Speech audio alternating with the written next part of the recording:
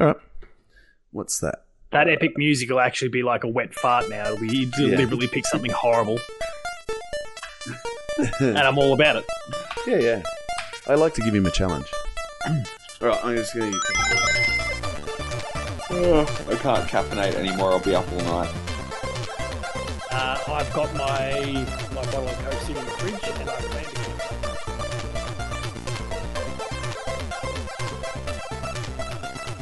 Hello, everybody, and welcome to episode 110 of the Player 2 PixelCast. My name is Matt Houston, and I am here hosting this evening out of order because Tim's off gallivanting around Canada or somewhere like that, so he's just roped me in.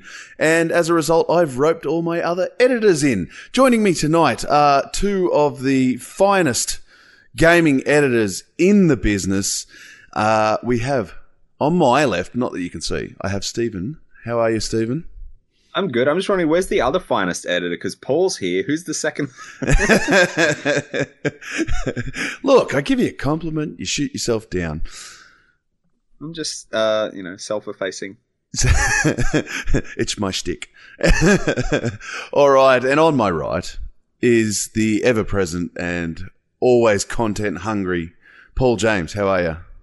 I mean, you say, ever present. It's been a while since I've graced this show, so... Yeah, but you've got 9 other podcasts going, so I think we can forgive that. That's 3. 3? Yeah, 3. 3, 4, 6? I don't know. A lot. 3 and however many videos I pump out on the YouTube channel each week. Yeah, exactly.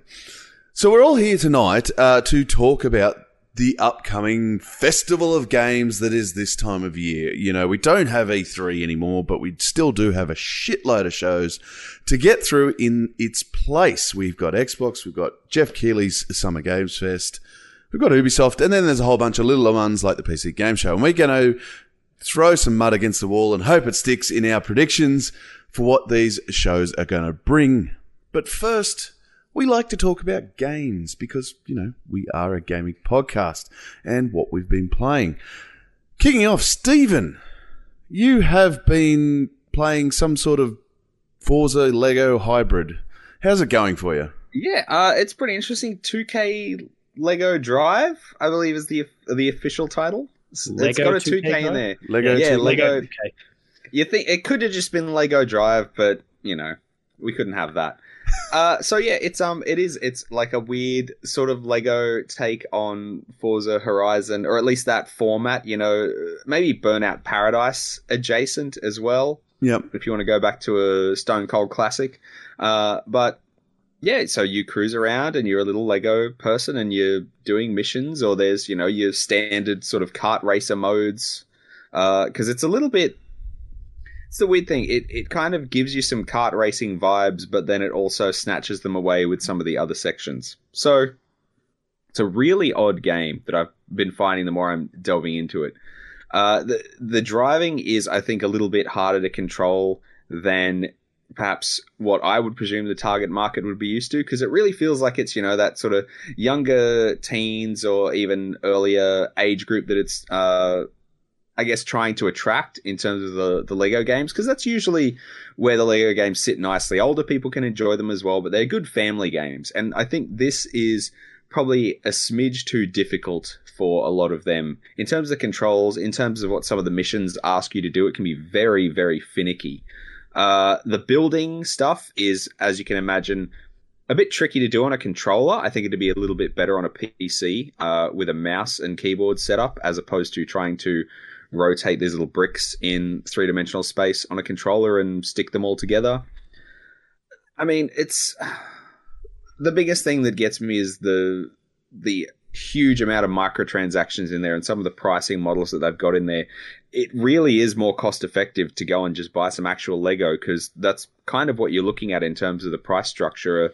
A single car will set you back $9 AU, and of course they've got the dual currency layer to obfuscate it a little bit. You've got your gold coins you pay for, and then your brick bucks you cash in your gold coins for, and before you know it, you've spent $20 buying 2 Lego cars, and what are you doing with your life? So that's in there. So that feels really at odds with a lot of the game as well. You can unlock elements, but of course, there's a lot of stuff that seems to be exclusively available for purchase. And that stuff's always enticing. And, trying to hit you with the FOMO there. These things will only be available for the next 3-4 days. And that sort of stuff, whether that's going to rotate out and rotate back in, who knows? But it's, yeah. I'm enjoying it, but I'm also kind of not quite sure who it's for. Right. But is there a decent core experience underneath the shite? Look, traveling around through the world is lots and lots of fun.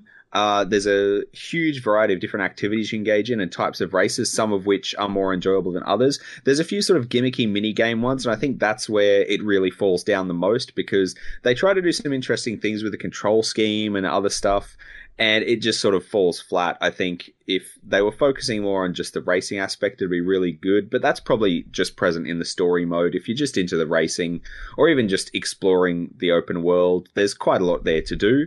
And some of it you can literally just drive into, especially a lot of the checkpointed, like reach the checkpoint in this amount of time.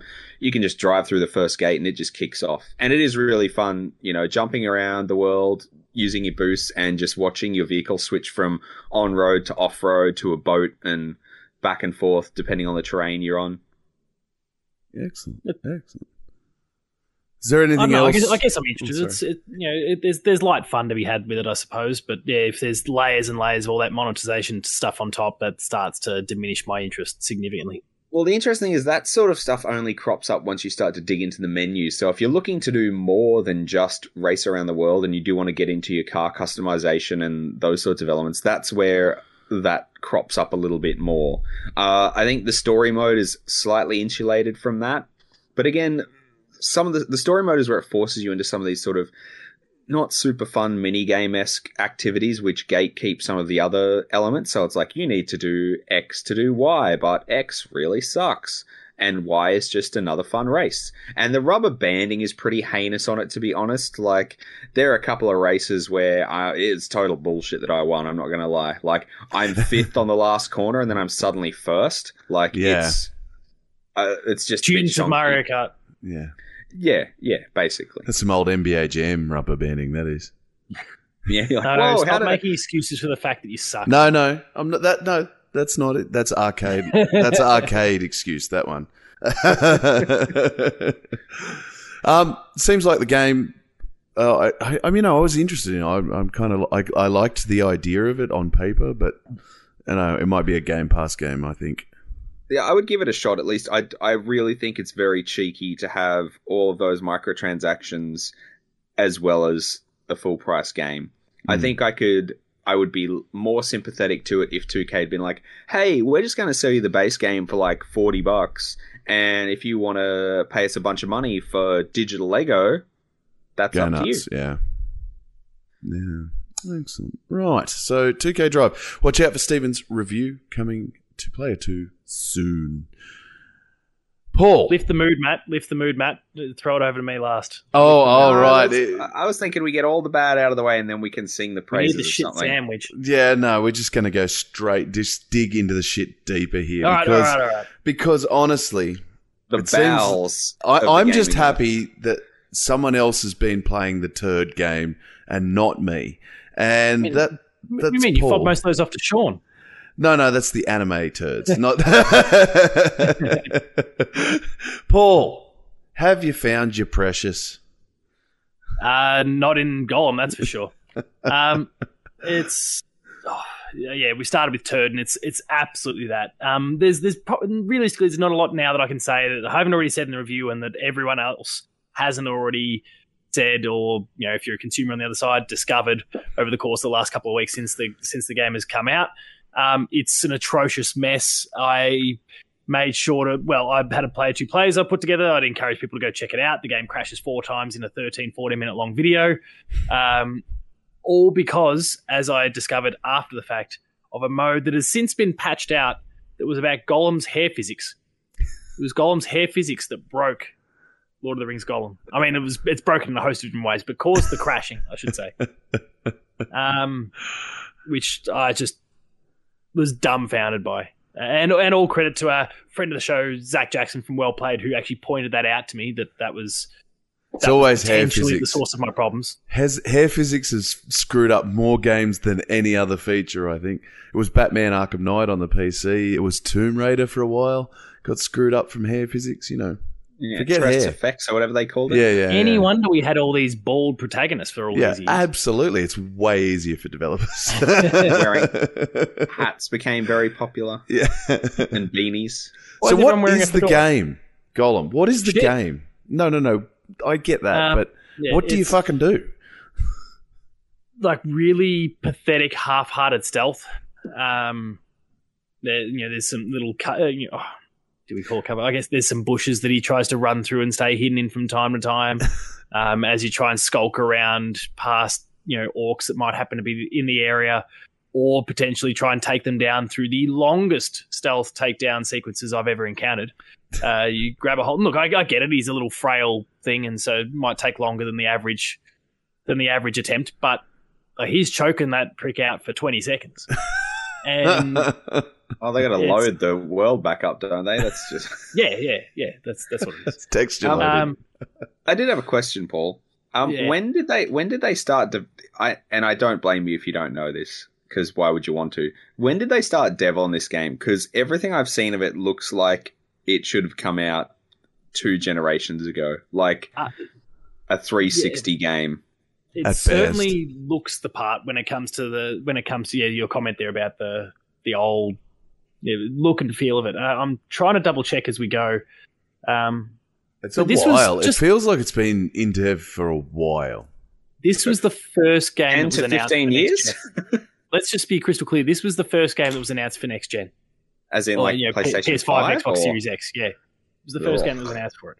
I'm just trying to double check when, whether it was actually announced beforehand and then it was the next gen version that was actually revealed. I can't find that information at the moment, but no, here we go. It was announced in March 2019. But actually, no, that was when it was kind of confirmed. It was the first kind of tease of next gen was at that point. Did But they anyway. dust it off out of a vault from 2009? I don't know. The more mortifying aspect is the fact that the same team is working on another Lord of the Rings game. Yeah. Well, are they though? Let's see how that I don't know. goes. They've announced since the release of Gollum that they are working on another Lord of the Rings game. Yeah, because they had to start it straight away, otherwise they're going to lose that license quick. Yeah. Smart. This really kind of has the vibes of all of those like really shitty not even single A tier Game of Thrones games that were getting spat out for a while by like weird European developers. Yeah. That were like RTSs and other stuff like that. Yep. Yeah, there's not a lot that is redeeming about this game. It tries to bring in some narrative choice from time to time, but it's really pathetic. Like it's almost projecting as if you're Gollum versus if you're Smeagol, and really you end up at the same outcome anyway. It's just that he might be a little bit more timid, a bit more of an arsehole. Remember that one scene from the movie? What if we stretch that out for an entire game? That's it. That's it. With some really pathetic gameplay in the middle, and like it's the stealth outside of the trying to skulk through the grass and that sort of thing. It's got the old vision cones and that doesn't work very well. There's just nothing to like about this game. And it's with I guess it's a fantastic opportunity since I'm on the show to discuss some of our end of year plans for Player 2. I won't be on Sadistic Santa this year because I've already had to cop my piece of shit this year. Yeah, that's what you think. Christmas I came am early staying. for you, buddy. But Yeah, exactly. It was Christmas in May. that team has got more games coming out, and I think you've already put your name down for their next Lord of the Rings entry. Yep. This is like when Mac forced me to start playing Resident Evil, but at least grew to like Resident Evil as a result. Yeah, I'll see if I can force you to like whatever shit they pump out next. Lord of the Rings Shit. Gimli, and it's just you've got to reach shit It's off the top exact shelf. same game. It's like unpacking, but But horrific.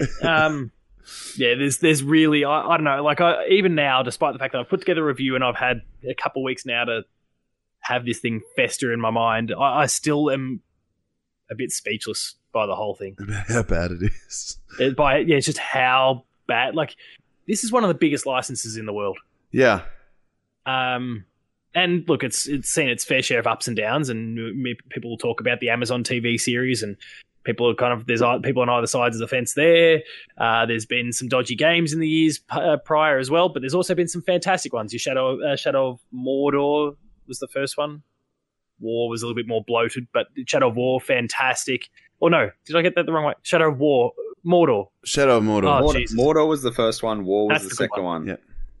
War was still good. It was just way too big. Yeah. And even Lord of the Rings: War of the North, that was like a PS3 game. It was like 2010. Was that the JRPG style one? No, still pretty action centric. We had like a party of even 3. Some of the PS2 ones were okay. Yeah, well, yeah, some of the film adaptations were amazing. Yeah, and the RTS and the Lego games, they were all fine. The RTS was fantastic. I really liked that RTS that they did. But yeah. But now it just seems to be getting dragged through the mud between Gollum. Yeah, again, some people, I mean, I don't know about the two of you. I don't even know if you've seen the Amazon series, but I was a little bit underwhelmed by that. I'm not going to say it was bad. It wasn't bad, but it wasn't really what I wanted out of a Lord of the Rings series. And, you know, we've got now Daedalic doing more and... Going well. I don't know. Going well. I don't know. But yeah, it is funny though. I did find it funny and kind of interesting too because I don't know if the Xbox version is still out yet. Is it out yet? Do we know? Of Gollum? Yeah, because it got delayed because it didn't pass I didn't pass certification. cert yet. And it's just like AFL, which is why AFL didn't get released. No, AFL is actually a totally different scenario that... due to things I've been told, I can't actually mention the rationale on the show. Right. I'd read a report it was a certification because of bugs. Didn't pass cert. It's not certain, yeah. Right. But yeah, well, anyway, it hasn't passed. Well, last I heard, it hadn't passed cert for Xbox. That may have happened since, but yeah. And it still hadn't been released. So, but the less we talk about AFL, the better as well. Yeah. You've had a good run, haven't you? I know you didn't get it. We don't even need to. Yeah, we don't even need to talk about it. Got invited to a flashy event, and then they knew they had a turd and decided not to send it to me afterwards. Yeah, fair enough. Wise, maybe in retrospect. Wise, especially someone that's so AFL centric as yourself. 100%. Anyway, we might move on to something a little bit better. It still has its quirks, but it's generally considered a good game, and that's Street Fighter 6. And it is a good game. It's Street Fighter. So the core of Street Fighter has been well, oiled over the years. It's still very, very good. They've added some new elements for those that really dive into the mechanics of it and get into the competitive level, which Adam's doing our review for because he does that. Whereas, for me as like a more casual Street Fighter player, I play all of them. I enjoy them, but I generally play, with my kids or friends when they come over. We play some Street Fighter and never get really serious about it. But it seems they've made a few attempts this year to welcome new people, which is the first time Street Fighter has really ever done that. There's a new modern control scheme, which is contextual to the situation you're in. So essentially you've got, instead of having the traditional 2 light, 2 medium, 2 heavy attacks, and then you use command inputs to do super moves and special moves, this has got 3 attacks that cover both punch and kick, and then a special move. And it's contextual on where you are in the situation. So it's essentially a button mashers mode. So people that have never played Street Fighter can pick this up, do some flashy shit, look all right. You'll never beat a Street Fighter Pro with it, but you'll have a fun time, right? And it really, really encourages people that have never played Street Fighter to try that out. Which is nice. It's nice to see a game that has such a long and deep history, and it expects a lot of people, well, has up until now, expected a lot of people to get into the game. So for them to add this sort of kind of welcoming aspect, and as people get more confident with that, then they can switch to the classic mode and then start learning the moves and going a bit deeper should they so choose. But, if you went around to your mates, never played before, you could just pick up, select the modern control scheme, and go nuts, which is cool. They've also added a bunch of single player stuff, which is a bit hit and miss, I've got to say, but it's nice they tried. They're not, it's not going to scare Mortal Kombat away as far as single player stuff in fighters go, Mortal Kombat they've just got that down. Like that's their wheelhouse, really. The big cinematic story and things like that. There's nothing like that in the game. There's this world tour mode, which feels like an Audi version of Yakuza a lot of times. So you've got an open city. You create your own character. You start off training under one of the Street Fighters called Luke, so you can essentially copy his moves. And you run around the city, and random people jump at you with boxes on their heads and fight you. And and so I know this is an audio only thing, but the amused look that just swung onto my face there. It's an odd thing. It is an odd thing, and it's gotten better since launch. I was playing it before launch, and it was really quite janky. Like it felt like every fight was at 25 frames a second, sort of thing. So when you compared that with how smooth the actual normal fights are, if you picked Ryu and Ken, say, which are buttery, like really good, and this kind of world tour mode was just jank. It felt like really bad. It's improved since launch, and the performance modes come in, and which improves it again. But so you kind of run around with this character you've created. You find there's missions. You've got to find what this mystery is happening in Metro City. And for those that are really old like me, Metro City's the location from Final Fight. So there's a lot of old kind of throwbacks to Final Fight. There's, they talk about Mick Hagar and some of the old baddies you fought in Final Fight are there. The Mad Gear Gang are involved and all those things. So there's kind of some cool little nostalgia tidbits there, but nothing I'd call essential story. There's, so like I said, random encounters. You can literally fight just about anyone in this world if you want to. You can just walk up to someone and go, hey, let's get it on. And you do. And you get little bonuses and things for doing that. And it goes into a one-on-one. Wrong kind of wrestling there, Matt, with that reference too, by the way. And they jump into the one-on-one, but you can get ambushed by gangs, and you can sometimes be fighting like 4 people at once. Which kind of it's fun. It's not exactly a precise way to play Street Fighter, but it's fun. You meet the other Street Fighter characters. So, you start with Luke, then you go to Chun-Li and Blanca and all those others, and you learn their moves. And this is where it gets really cool. You can actually mix and match your moveset once you've met them. So, for example, you can have Ryu's Fireball with Chun-Li's spinning bird kick with Blanca's barrel roll if you wanted to. And you can kind of mix all these once you've met these Street Fighter characters. You can mix all their moves into your character, which is very cool. So you can kind of create your own fighting style. You have a base fighting style which you choose from, which is based on one of the masters, one of the Street Fighters. So, for example, you pick Chun-Li's base moveset, and all of your light and heavy attacks will be just like Chun-Li's. But then you can mix the specials and the supers up between anyone else that you've met, which is another cool thing. There's loot and bonus gear, and you can go and buy clothes and upgrade your stats that way. And there's level ups that boost your vitality or give you access to more special moves. And it kind of it's fun in its own way. And like I said, it feels in a lot of ways like a light Yakuza experience in the way it runs around and you have random encounters and things like that. It's just, I don't think it's been polished up enough. I don't think it's been fleshed out enough to be a must-play experience. It's like a good idea that's not quite carried through to where it could have been. Like I said, it's nice that they tried, and it's definitely better than the abysmal effort at single player they did in Street Fighter V. But yeah, at the same time, I think people will probably power through it reasonably quickly and then forget about it, never to look at it again. It certainly won't be memory in anyone's memory. Sorry. Have there been any sort of those very high-profile Japanese fighting games that have had a decent single-player component ever?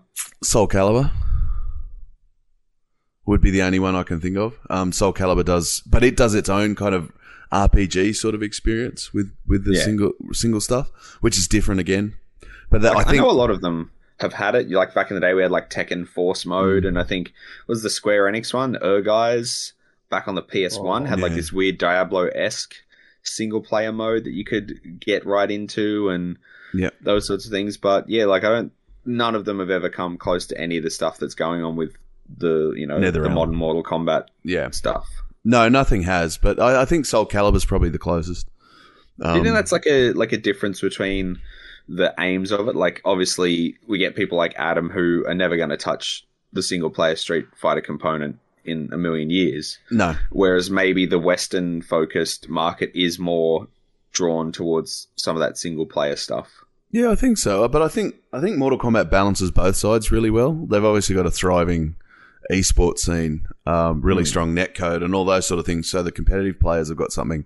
They've also managed to go, hey, there is really a lot of game here if you don't ever want to play with anyone ever, which is cool. And I that's why I hold it so highly in my eyes for one-on-one fighters. It may not quite be as technically good as Street Fighter when it comes to the one-on-one competitive stuff, but it's not far off it. And the rest of it, plenty to do on top. Yeah, that's it. And I think Street Fighter 6 isn't quite there for me. I mean, I'm sure there'll be a million people that tell me I'm wrong. But I can wear that. I've got broad shoulders.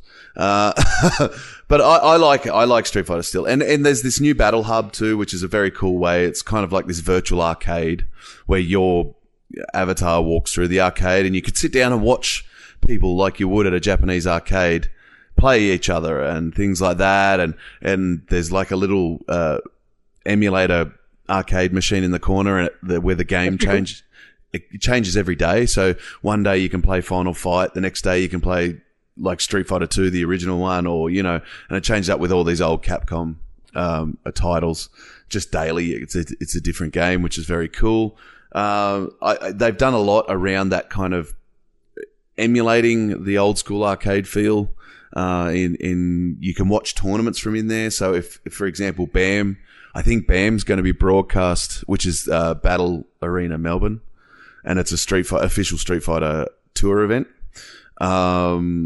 It's going to be broadcast within the game, which is cool. Like you can sit in the Street Fighter arcade in Street Fighter 6 and watch the actual tournament as it goes on, which is cool. Cool. That's really good stuff that they've done, and the RE engine continues to show how really versatile it is, because they've it's gone from Resident Evil to Monster Hunter and Exoprimal, which is coming out, which is a really fast-paced shooter, and now this one-on-one fighter. It's obviously a really versatile engine, and they haven't had the problems that say EA had with Frostbite, which is very cool. Like I said, it's a good game. Don't get me wrong. Anyone that's ever liked Street Fighter is going to like Street Fighter 6. There's no doubt, and I think it's a better game than Street Fighter 5. It's just a little bit disappointed that they didn't quite take that idea of the World Tour mode to its ultimate point. But it is a good sign that should Street Fighter 7 or Super Street Fighter 6 Ultra Max Edition comes out, they may add something to that or fix it all up, or what Capcom are like with that sort of thing. But yeah, it's good, I think, and it's a good effort. So all right, we might leave it there. We're going to have a break, go and get a drink. Tim's going to find some epic music to celebrate the oncoming season of games, and we're going to be back to get all our guesses wrong about the upcoming season games. We'll be there.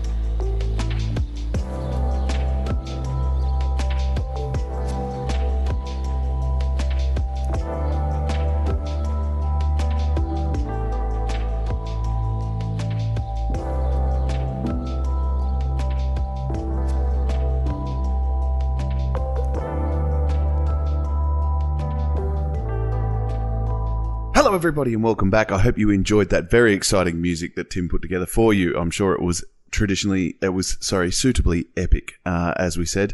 We're here to talk about the upcoming Games Fest that is June period, that is now stuck forever as the June period, regardless that EA lives or dies. Who knows if it'll ever come back. I think it's probably dead by now. EA Play. Sorry. E3. Oh, E3. Yeah, it's dead. I think it's pretty safe to say it's dead, but other people have stepped into the void to give us a whole bunch of hype stuff to get excited about what's coming towards the end of the year and early next year and maybe even further down the track. So we're going to talk about the big ones and maybe a little bit about the other ones that pop up here and there. So we're just going to go in order. And the first one up for us is on Friday at some stupid time in the morning. 5 a.m. 5 a.m. I probably won't get up for that. I might catch the highlights later. I'm too old to do that. But Paul, you're getting up for it, aren't you?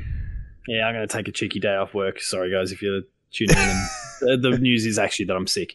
Oh, sorry. No, I got my events mixed up. Yeah, 5 a.m. Summer Game Fest, the Keeleys, the kickoff event. He's gone back to the YouTube theatre. He's doing all his glitz and glamour and doing what he normally does. And I think there's going to be some big things that he's got to show there.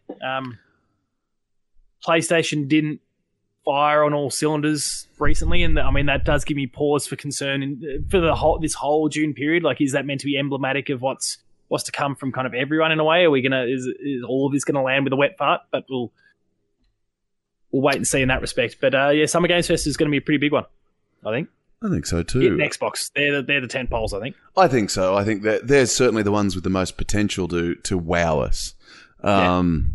I do have to wonder if there'll be any last minute lineup changes as, I guess, sort of a rejoinder to the perception of PlayStation's, less than stellar showing. I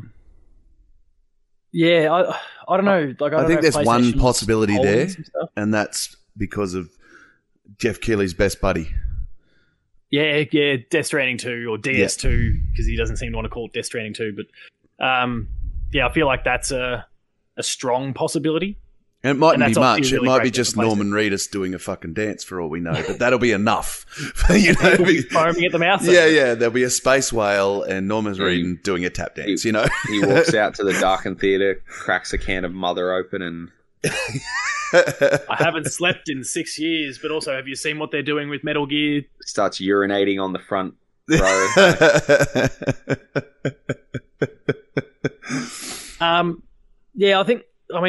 PlayStation will certainly have they're actually on Jeff's little splash art with the 2023 partners for the event, and they are listed there, so I think they'll feature in some way, and Death Stranding 2 seems like an obvious one. I also, and it's not, I guess, a game they develop, but I'm sure whether you follow them yourselves or whether you just caught up with it based on the fact that other people are quote tweeting and those sort of things, that the Final Fantasy VII Twitter account has been getting busy in the last few days. There's been a daily post talking about the part 2 of the remake trilogy, I think was what we were confirmed to have in the end. Yep. They're into, as of this point of recording, they're into day 3 of if they go 7 days, it lands right on Summer Games Fest. The game is still supposedly meant to be coming in the December to February window. Haven't we moved past the whole charade that's not actually a remake trilogy anymore? I guess we'll embrace it for now until they actually put out part 2. But I'm 100% with you. It's not. Yeah, they teased a remake and then pivoted elsewhere, and I'm glad they did. But I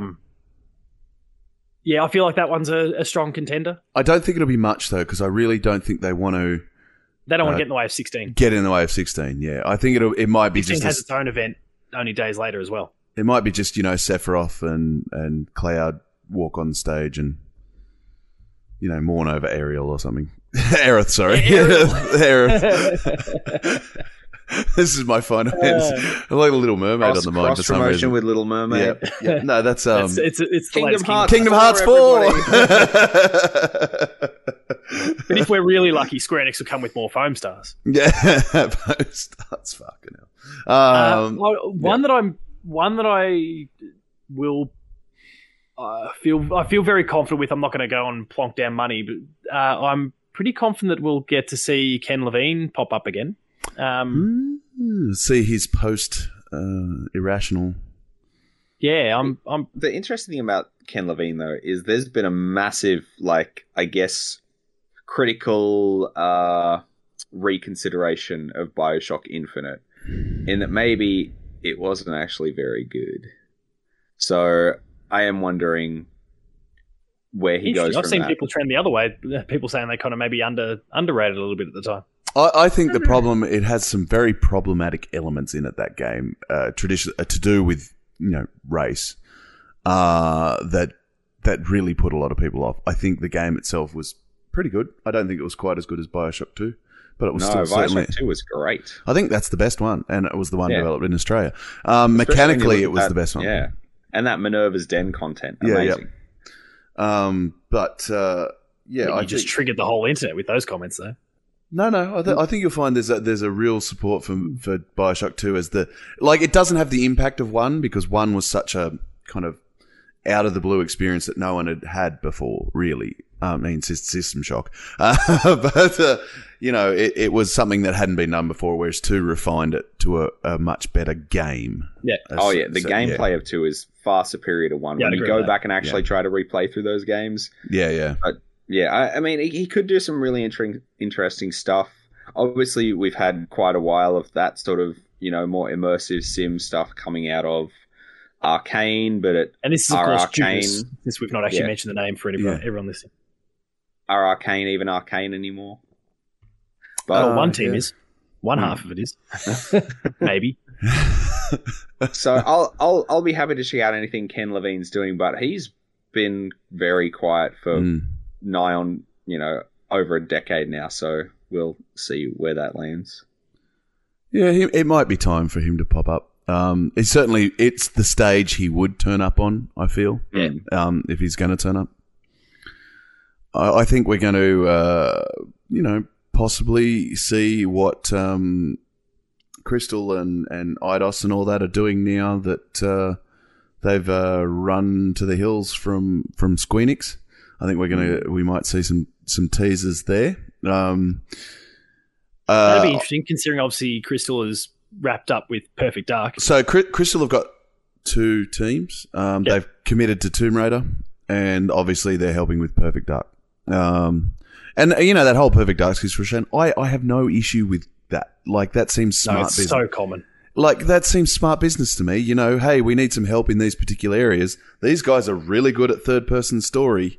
Let's bring them in. Why not? Like, that's just smart business to me. But yeah, so we might get a Tomb Raider tease. Maybe something from Eidos. Maybe it's a bit early for Eidos because considering they just finished Guardians. What is their new name, by the way, now that they've...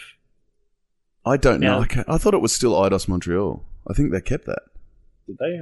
Yeah. I'm keen for another Tomb Raider. I mean, Naughty Dog aren't probably going back to Uncharted anytime soon. No. So if I can get something in that vein, then... And honestly, quite good. The second of the 3 Tomb Raider games is very different to the linear... Well, it's still linear in a way, but it was certainly more open than what the Uncharted games are. So I think they sit comfortably together.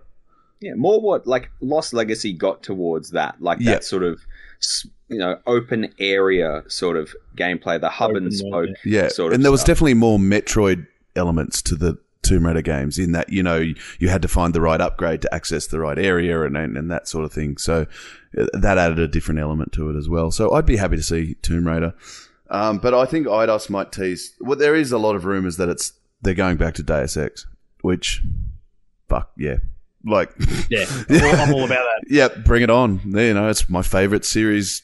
It's like one of my favorite games ever. One of my favorite series ever. Bring it. We got a shitty cliffhanger ending in number 2 of a game I thoroughly enjoyed right until the last 2 minutes because that ending just shit me off. But, finish it off. I want to see what happens to Adam Jensen. I want to see him meet JC Denton from the original Deus Ex. Mankind United. Yeah. Bring it on. Bring it on. I think I've got the right showcase. I think Jeff was talking about maybe Alan Wake. He did say Alan Wake. Fresh from obviously surfacing at PlayStation, but he's been leading all his trailers with Alan Wake and Mortal Kombat. So, yes, that's right. That was the other one. Yeah, they're the 2 that we know about so far. Yeah. I'm keen for more Alan Wake because it sounds like they're really integrating some more of the Control stuff in there, which I fucking want Control 2, man. Come on. We know what's happening. It's already official. Yeah, it's just taking so long. Yeah. I love Alan Wake too. I'm playing through the remaster right now, actually, because I haven't got a game to review at the moment. I thought I'm going to dive into Alan Wake again. Look at you. It's going to last. Oh, actually, tell a lie. One came in today. Elder Scrolls. Oh yeah, okay. Yeah. Elder Scrolls Online. So I get that one.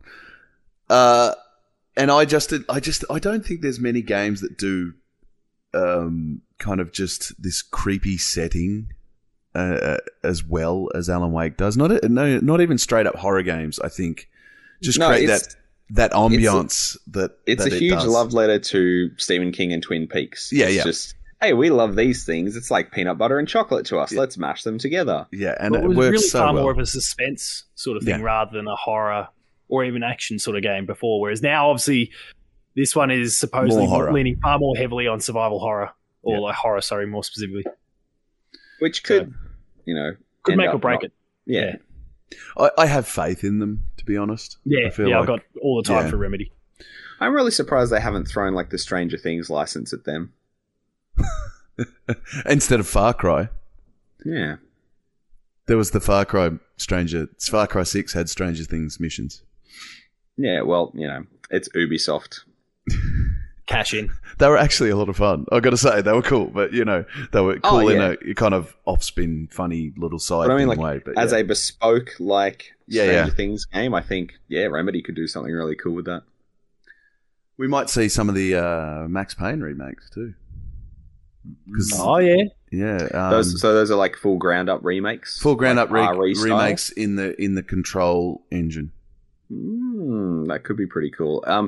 Obviously, only 1 and 2 though, because I guess 3 was still technically Rockstar, wasn't it? So Rockstar owns the Max Payne license now, so they talked to Remedy. It back to Remedy. Yeah, that's it. To do the 1 and 2. I'm sure there's probably there probably wasn't a giant cost from Remedy there. I feel like there's a goodwill thing in that. Like without this thing doesn't exist. Take it, go make the game. And they're not using it. Sam Lake to do all of the mocap for Max because that's what I want. Yep, well, I mean, he's already clearly in Alan Wake too. So yes, yeah. And that was awesome too, by the way. It was, yeah. I soon as saw that in the trailer. Hey, it's Max. I mean Sam, But that's cool. Sam and Max? Oh, yeah. We're not seeing a Sam and Max, surely. No, we're not seeing a Sam and Max. That'd be nice, It's not that Sam and Max. We could probably put some money on The Expanse. That's the latest Telltale thing. Jeff does love his Telltale partnerships. And while it's not the one that I want to see out of them at the moment, I'm just get Wolf in my life already. Are they even the same team anymore? I know it feels like they did actually reconvene a lot of them. It was actually this is one of those stories where they did actually bring a lot of them back together. Okay, that's cool then. I was just wondering that is it going to be one of those situations. Yeah, and they got rid of the bad eggs too. So yeah, and they've got even with The Expanse, I think it's like the episodes are basically done. They're coming out every 2 weeks. It's really embracing that Life is Strange model where they're here, they're ready, and you don't have to wonder when the next one's coming. It's just I think that was all born out of Life is Strange 2, where they just did not have their shit together and they kept having to delay some of those episodes, and some of them came out and were brutally short because I guess they were rushed a bit more. Well, I don't think they'd planned the whole thing out from the start, and the pacing got really weird. So I think it is, like, as much as it might feel anathema to episodic stuff to, well, it's all already done, we're just chopping it up. I think that it does work better that way. So it's good to hear they're doing that. It's a TV show. You don't film a TV show episode by episode and release it and wait for the next one, do you? You have them all done in the can and put them out. I think it makes sense, right? Yeah. So I'm keen on that model. I haven't actually consumed The Expanse before, so I don't know whether it'll be any good or not. But I hear the board game is good, but it's out of print. Yeah, right. We're going to see anything else. I think things like teams like PlayOn.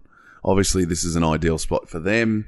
And they're the team that comes up with surprises quite often. They'll just randomly go, "Hey, Red Faction," or Well, I mean, when Jeff had Gamescom opening night live, or Gamescom, whatever it's called, his event that he had anyway, like PlayOn was the big closer because that's where they had Dead Island too. Yeah.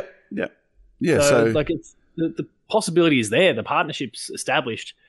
I guess like I'm scanning through Jeff's big piece of art at the moment. He's got things like Hoyoverse, which is, I think they're the team that does. They're the team that does Genshin Impact.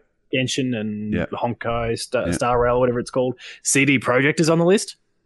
That'll be Liberty, Phantom Liberty. Well, my understanding is that's Xbox at the showcase there. But Oh, anyway, it would probably be both. and that's I think like the old partnership dating back to pre-Cyberpunk's release. And Aperna's on the list. Bandai Namco's on the list. Amazon Games is on the list. Bandai will be Activision's Tekken. Yep. Epic Games, Focus Home. I mean, Epic Games is obviously where Alan Wake comes from. Yep. Level Infinite, which is we'll move on from them. Larian's there. Yeah. Pearl Abyss, Phoenix Labs, Play On, Paradox, North Beach. I don't know. Razer. Okay, sure. Sega, Smilegate, Square Enix, Techland. So Techland's going to show up.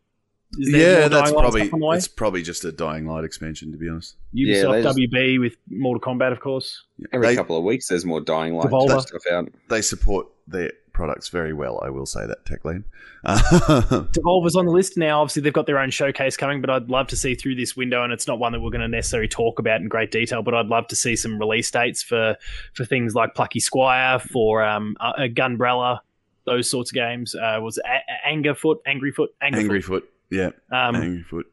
Like they've got a few games that are getting pretty close to go time now, so that'd be nice if that pops up. And of course, and I'll just put it out there because I'm just trying to will it into existence, but we know it's recently been delayed to a TBD timeline. But Team Cherry, if you want to get off your asses and put out Hollow Knight this week. Yeah, that is an odd one. Like, when was it? 2019 we played that at PAX. It was. It was the last PAX before the pandemic.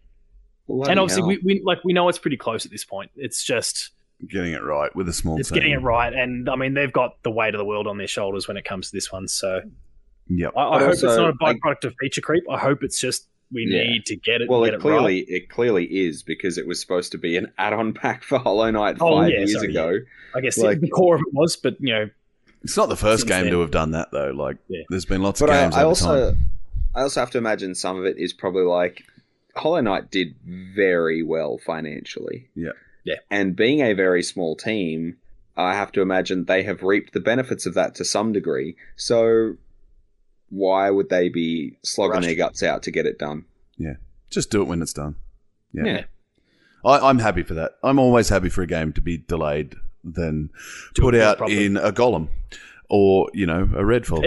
There was no saving Golem. You could delay that thing another 50 times, and that thing is still going to be a maybe glitter covered at that point. A piece of shit. Yep. One thing that is, it's on my wish list every year, and every year I'm consistently disappointed, and that is, I would love to see Level 5 get back to any semblance of their previous glory. Didn't they have another recent restructure that kind of made it seem as though things might be getting back on the right track again? I'm trying to skim news as quickly as I possibly can here, but I'm sure there were some positive signs coming out of them, let alone the fact that, Leighton's back on the way and all those sorts of things. And I'm hoping then they're like, well, we got to go back to the well, so we'll do another Dark Cloud, and Professor Layton's coming back, and hey, maybe we'll actually... I can dream, can't I? Rogue Galaxy 2? Come on. Another Ni no Kuni? Who knows? That's probably more likely than a lot of them. Yeah, probably. Yeah. Or, hey, even localizing Yokai Watch 4. Like, I don't need voices, just text. Translate that text. And that one won't show up at this thing, and that's because Nintendo's not showing up at this thing. So, which is crazy. I mean, that Nintendo's not on that list, but they could be just keeping their heads down and actually going to surprise everyone at the end. So, I really think Nintendo's caught in a weird spot where they need to announce some new fucking hardware, but the Switch keeps selling so well that why would they? But it's eventually going to get to a point, which we're already starting to see, where that third-party support is going to continue to dwindle until... their sales projections are actually their financials. They said they're finally expecting the drop. I'm like, well, there we go. That's and it lines what up. We want to hear, actually. Yeah, how far removed is that Switch hardware from current gen? To the point where literally the only people who are able to get stuff running decently on that that's modern, is Nintendo. And that's what Tears of the Kingdom had a solid year of polishing. What other developer can afford to do that? Yep. And I'm honestly surprised they didn't drop some new Switch hardware to tie that in, because that's been their trick for the past 2 generations, to flog new hardware. With Zelda. punt the latest Zelda game to the next hardware and Yep. shaft the previous gen version. Yeah. Well, system launch games, they make good remakes. ones. They haven't given us our Switch remakes of the Wii U remasters of the Wind Wii Waker games. and Twilight Princess, so that they can launch the Super Switch with them. Ocarina of Time. Again, Majora's Mask remake is what they need to crank out if they're going to do anything in a new engine. Yep. Then give me Majora's Mask, because Ocarina feels old as shit to play now. Yeah, well, it is. We're going to fix it, right? Yeah, you go from the ground up, eh? Do it, Nintendo, do it. You love selling the same game 16 times. You can do it. they know I'll buy it. I hear this time Link has a new hat. Sega. Super game. Do they show anything Yakuza related, or are they holding that for the Ryu whatever?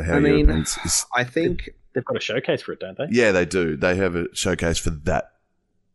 I think they're also in a weird spot where they don't have anything else in the backlog to mine outside of stuff that's probably not worth mining.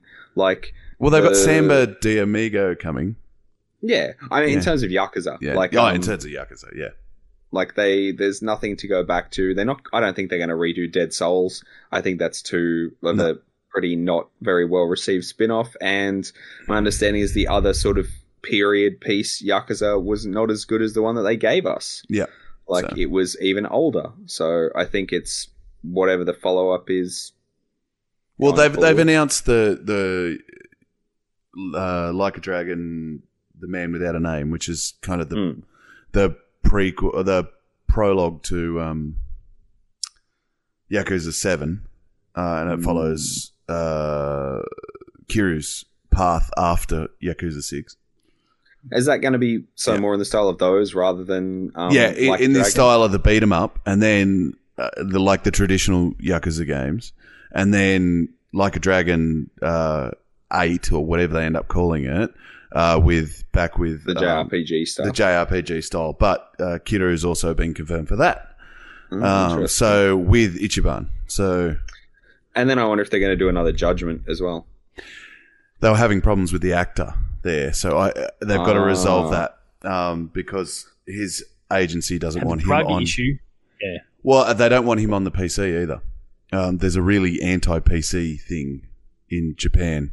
Their rights stuff around actors and voice actors is like next level compared to what it is in the West. So, which is a lot of the rumors that's why they did a Kaito DLC in the Judgment, because he might be taking over. His representation would play ball. Yeah. I mean, there's so much stuff I'd like Sega to bring back, but I don't know if it's necessarily in their best interests. Like, I wouldn't mind another Valkyria Chronicles. I would love for them to bring back Skies of Arcadia. Oh, there we go. Jet Grind Radio. Endless Dungeons coming. That's in early access right now, isn't it? So that's the Endless, whatever the series was. And they've done a roguelike out of it, and it was on Epic, and it's coming to the consoles. But yeah, interesting. I'm pretty sure that's a Sega property. Yes, I think they're in an odd place, aren't they? Because outside of Yakuza, I can't see that they've had any big hits. Well, keep in mind, they of course have Atlas, so you've got the whole Persona side as well. Yeah. We can say what we want about Sonic Frontiers, but of course that game is like one of the best-selling Sonic games they've had.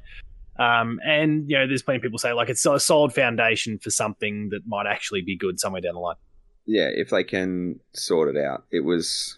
And they do have this, and I joked about Super Game before, but like that is the title of something that they've like partnered. They're using the Azure, like Xbox's Azure, Azure servers, and they've got all sorts of stuff. That was some talk that was a always online, massively multiplayer Jet Set Radio. That would be weird because if they were doing anything online, I presume they'd crank out another Phantasy Star or something. Yeah, but that was the rumor. Like it was literally a massively multiplayer kind of open playground Jet Set Radio, with what tagging and gangs and all that sort of stuff. Yeah. I mean, I see a world where it works. I'm just not sure that Sega's got the ability to pull that off. Yeah, or how are they going to monetize it? Yeah. Gross. Yeah, I don't think it'll be that in the end. Anyway, we might move on from Jeff. We've plumbed the depth there, and we'll move on to the biggest besides Jeff, which is Xbox, really. And we know that Xbox has had a bit of a rough start. They had a really good start of the year, actually, with the Surprise Tango Gameworks Hi-Fi Rush, which came out of nowhere. And has DLC on the way. It has DLC on the way, which is cool. And it kicks ass. Steam Achievements leaked it just the other day. Oh, there you go. It's a great game. I loved it. It's based. It's funny. There was an interview with the developer. He said their whole idea came about watching Shaun of the Dead, and the scene where they play Queen and bash the zombies with the pool cues. That was the genesis of that game, which is cool. And then obviously things went a bit pear-shaped. Minecraft was what it was. You know, it was never going to be a massive thing. It was just a more Minecraft in a different spin. And then Redfall bit the dust pretty bad. Stake that one.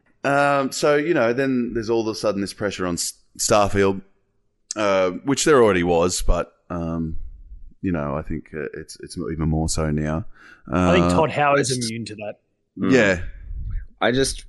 I'm very, very conservative about that game meeting anybody's expectations of what it needs to be in a post Witcher 3 world now. Witcher 3 is 8 fucking years old, and nothing has really come close to it in that RPG space.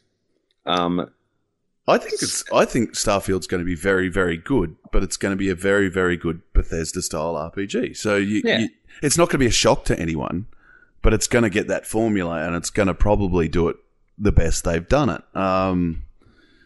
Which is fine by me. That's kind of what I look for in that sort of game, right? Like, I enjoy the heck out of that style of game. And from what I hear, there is a lot more choice involved. I've been reading some of the dev diaries and things like that. So they're implementing, you know, more choice-based systems and trying to give consequence for choice, which is cool because they haven't really done that well before.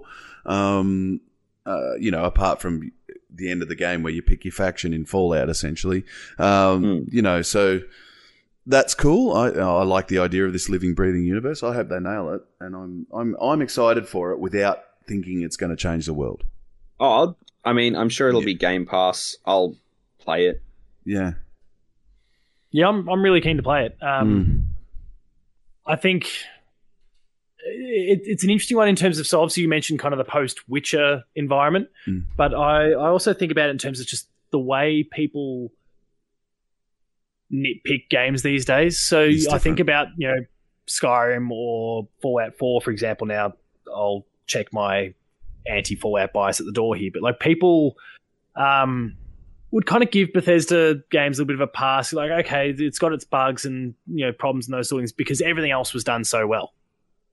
Now we're in an environment where if your frame rate is off by a couple frames, you're toast. Like, you're in all sorts. You're getting ripped limb from limb for it. Yeah. Now they've obviously spent a bit like Nintendo with Zelda. They've spent, you know, a good 12 months or so just polishing really. So I'm hopeful that isn't going to be an issue. I'm really curious Post the Redfall dramas to see whether they have anything to say about the game's frame rate, 30, 60, etc.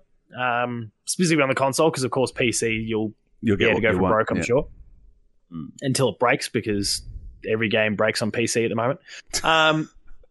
It's certainly if it comes from a AAA developer, that's for sure. Yeah, it's not a Sony port, Paul. Come on. No, Sony started to get it right. Returnal was an exceptionally good port.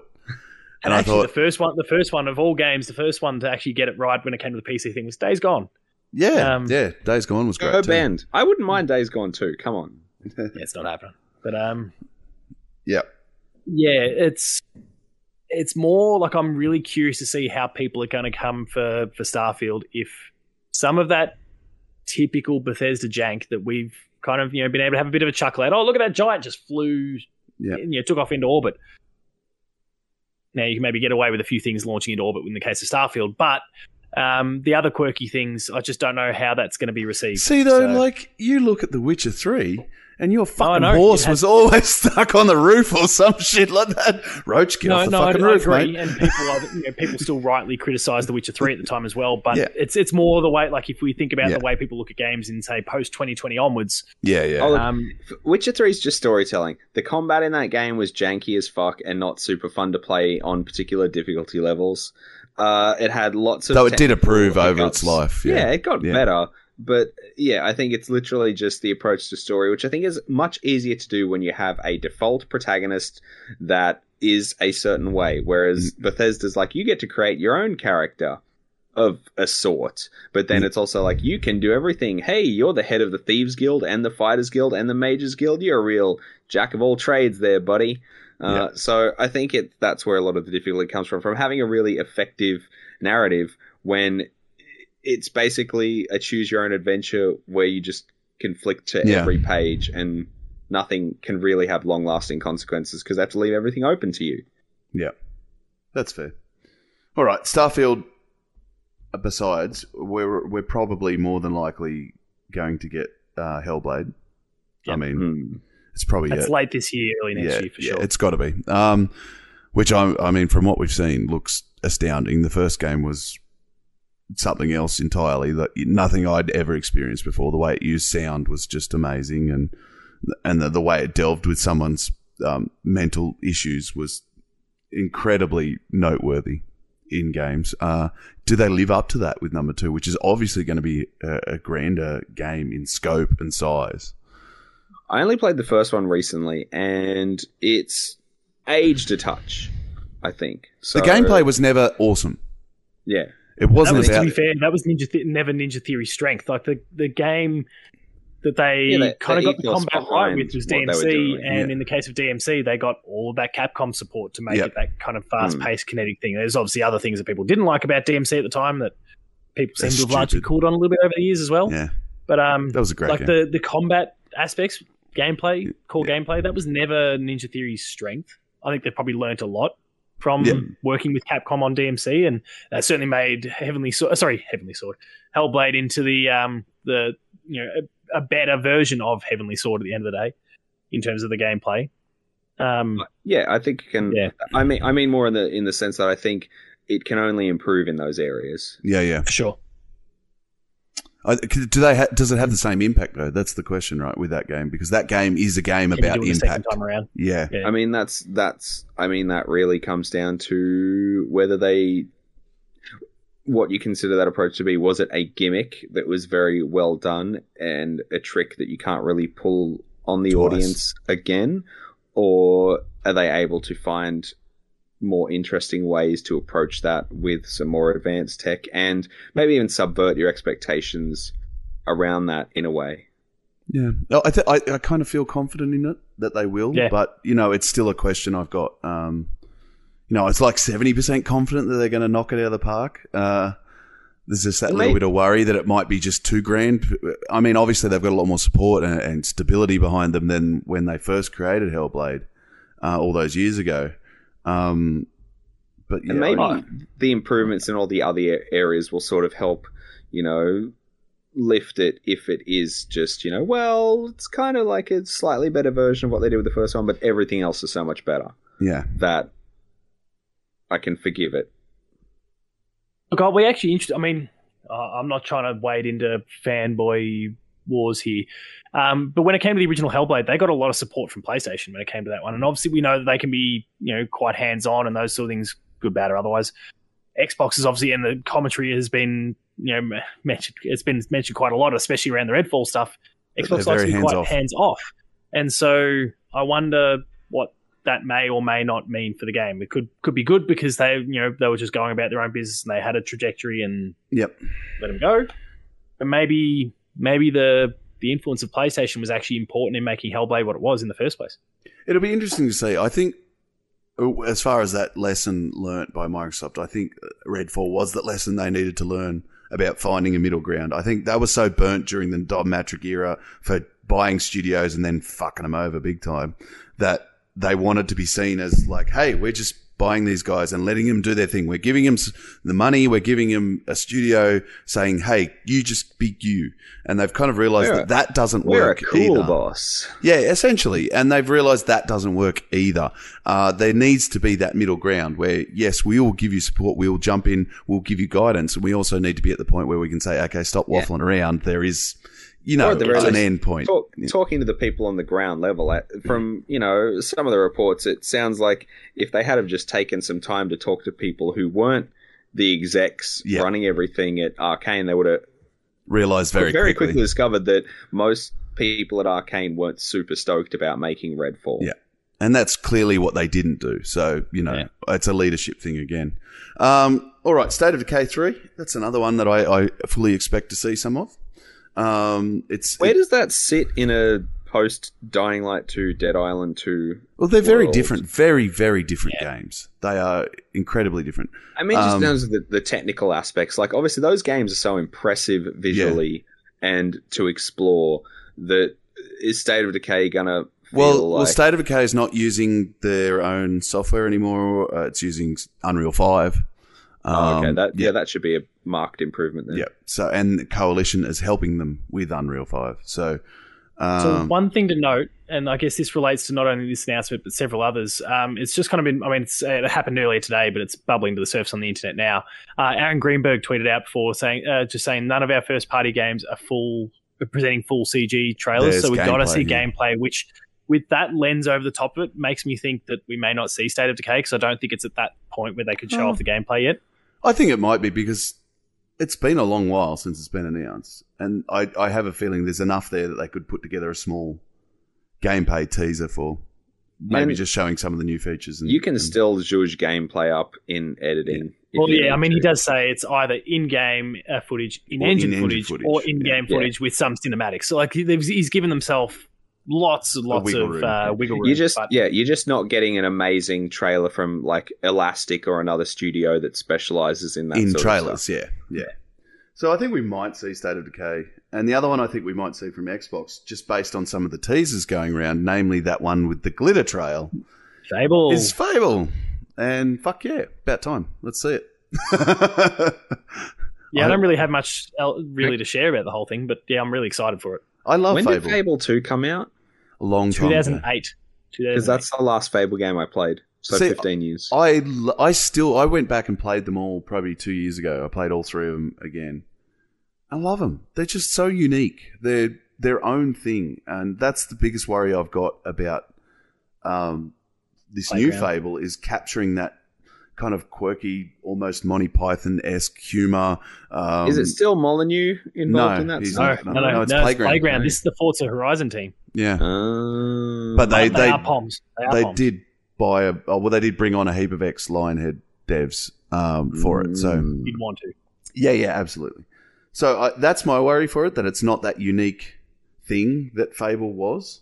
It'll sort of slot into another kind of Western RPG. RPG. If it just comes across as just, a Witcher rebadge, even if it's a really, really good Witcher rebadge. It's like a slicker AA European dev RPG, like a Greedfall-esque kind of thing or something. Yeah, it's got to be Fable. It's got to be unique. It's got to have that quirkiness. It's got to have that, oddity that was so built into the DNA of Fable.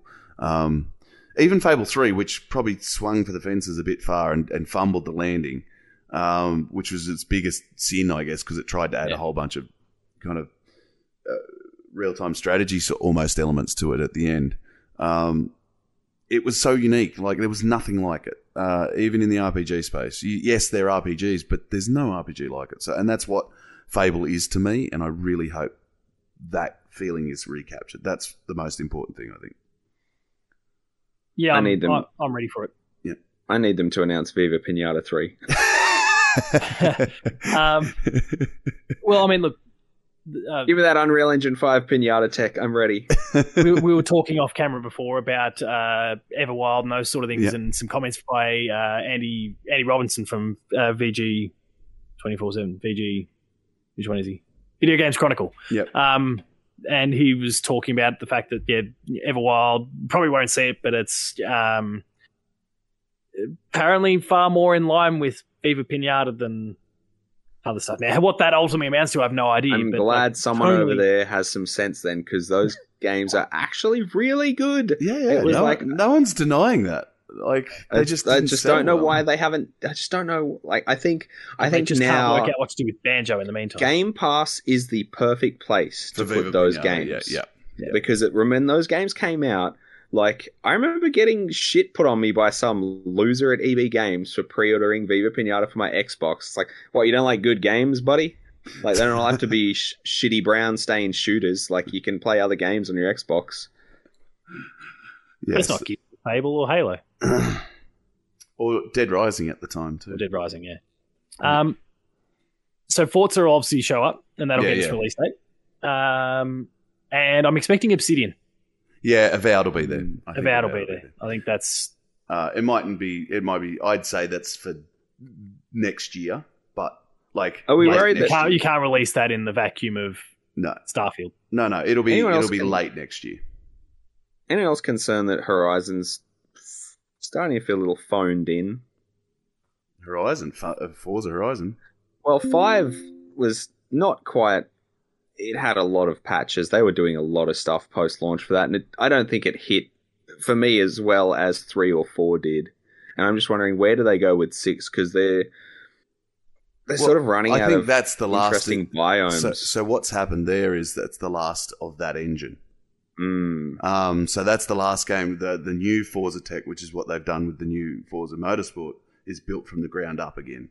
So and obviously that's Turn 10, not Playground. That's obviously Turn 10, but the Forza Horizon games are built on the Turn 10 tech of the standard Forza games. So I think that's possibly why that's happened.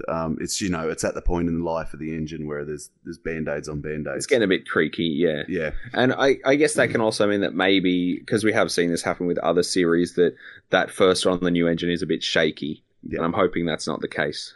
No, I think it'll be all right there. Let it be shaky with Motorsport then, not Horizon. Yeah. I know there's no way for Motorsport's shaky. Like I know it's not everyone's cup of tea, but that is going to be a very good racing game. I have no doubt. For the people for sim enthusiasts, it's going to be a very good game. I'm a shitty arcade boy. That's what I like. Third-party games. I would like to think that we're going to see IO Interactive with James Bond. Because they've traditionally been pretty close with Xbox. That franchise is in a weird place, though. Like the Bond franchise itself. So it would be cool to see something come out from it, given sort of the state of flux the movie series is in at the moment. Yeah, I just don't know if it's ready. Same with Indiana Jones from. I think that's close because the comments this week about them already committing to going straight into Wolfenstein. So that came out this week that Machine Games said we're doing indie and then we're going straight into Wolfenstein to finish the Wolfenstein story. How much time does Todd Howard have? He's busy caught up with Starfield, but then he's all over Indiana Jones because he loves Indiana Jones. Yeah, he's just sticking his nose in like the nerdy boss going like this. That's all he's doing. He's cracking his whip. He's getting it done. Done. They can get Harrison Ford out there and he can just grump and grumble the whole way through. Why the fuck are you asking me that? How much am I getting paid? What else about third parties? Because there is going to be a third party present. They got to lean on their Japanese partners, or like what they're trying to build. Sorry, with the Japanese partners. So, what are Platinum up to at the moment? That's a good question. Babylon's Fall 2. All harder. No, what are they doing? I mean, look, surely Square Enix has roped him in for Neo again. You would Sorry, be Neo, absolutely. You would absolutely be crazy not to be trying to rope Platinum in for a bevy of games, honestly. But I don't see them showing up at the Xbox. I mean, unless Scalebound happens to resurface. And we know that there's a bit of a desire at Xbox to find a way to make this thing work, even though they were the ones that pulled the pin. I think Phil, it sits on his conscience a little bit. That situation is really funny. Like, at that point in time, Microsoft had literally nothing. Like, they had fucking nothing in the bank. And they killed one of the games. And they killed it. So that tells me how fucked up that game was. Yeah, what state was that game in? that they didn't pull the pin on Redfall, and they're like, "Oh, scale bound, sorry."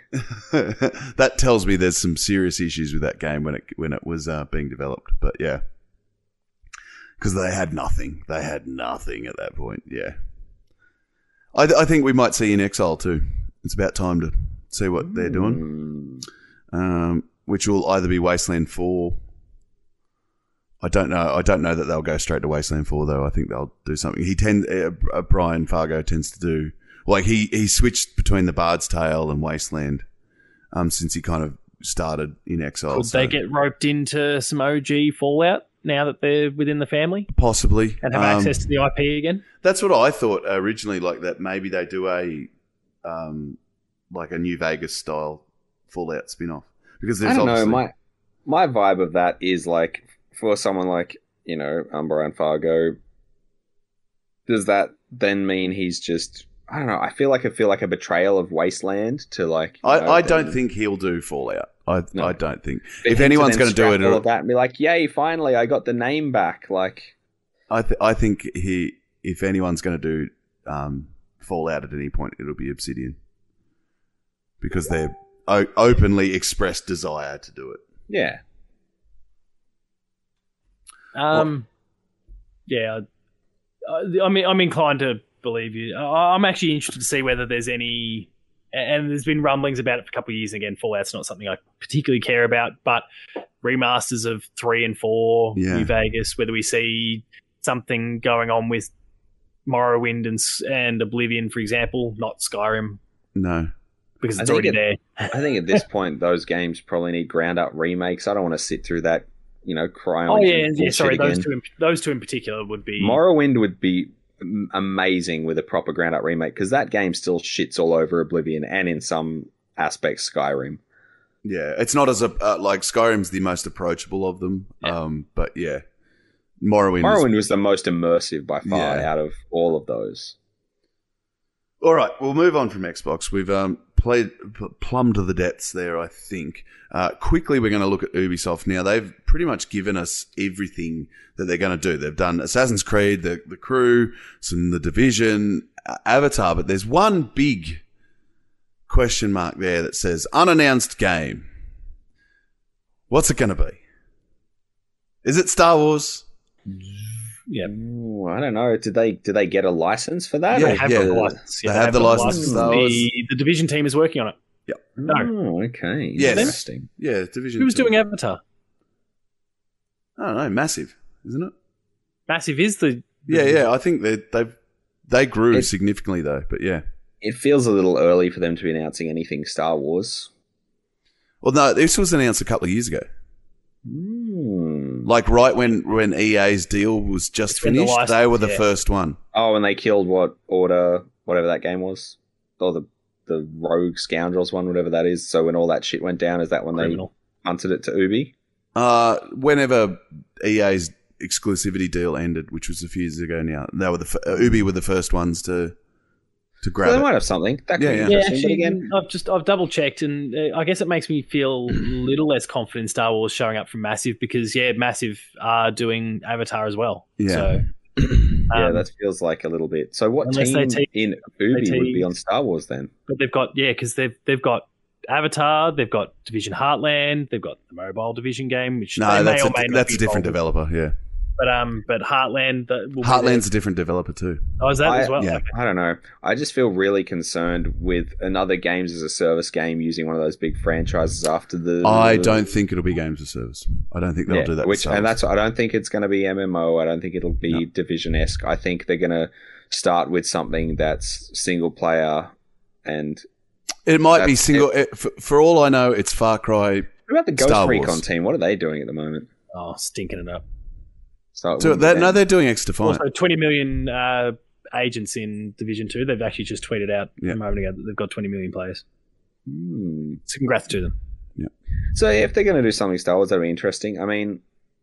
I'd take Far Cry Star Wars at this point. Fuck, why not? Yeah. That'd be fun. Or even like something like Republic Commando-esque. Yeah. Yeah. Give it a go. Why not? Yeah. And, it's Ubisoft. It'll be a polished game that runs well, and it may be to a formula. It'll be a if you enjoy it, will depend on how much you enjoy that formula, and you know, maybe we're climbing up Ewok towers to map out the moons of Endor or some shit. Yeah, who knows? But yeah, I mean it'll sell. It'll have Star Wars on it, and Ubisoft can pull that off pretty easily. I think so. But it could, what else could it be? I don't know. Or it could be something brand new.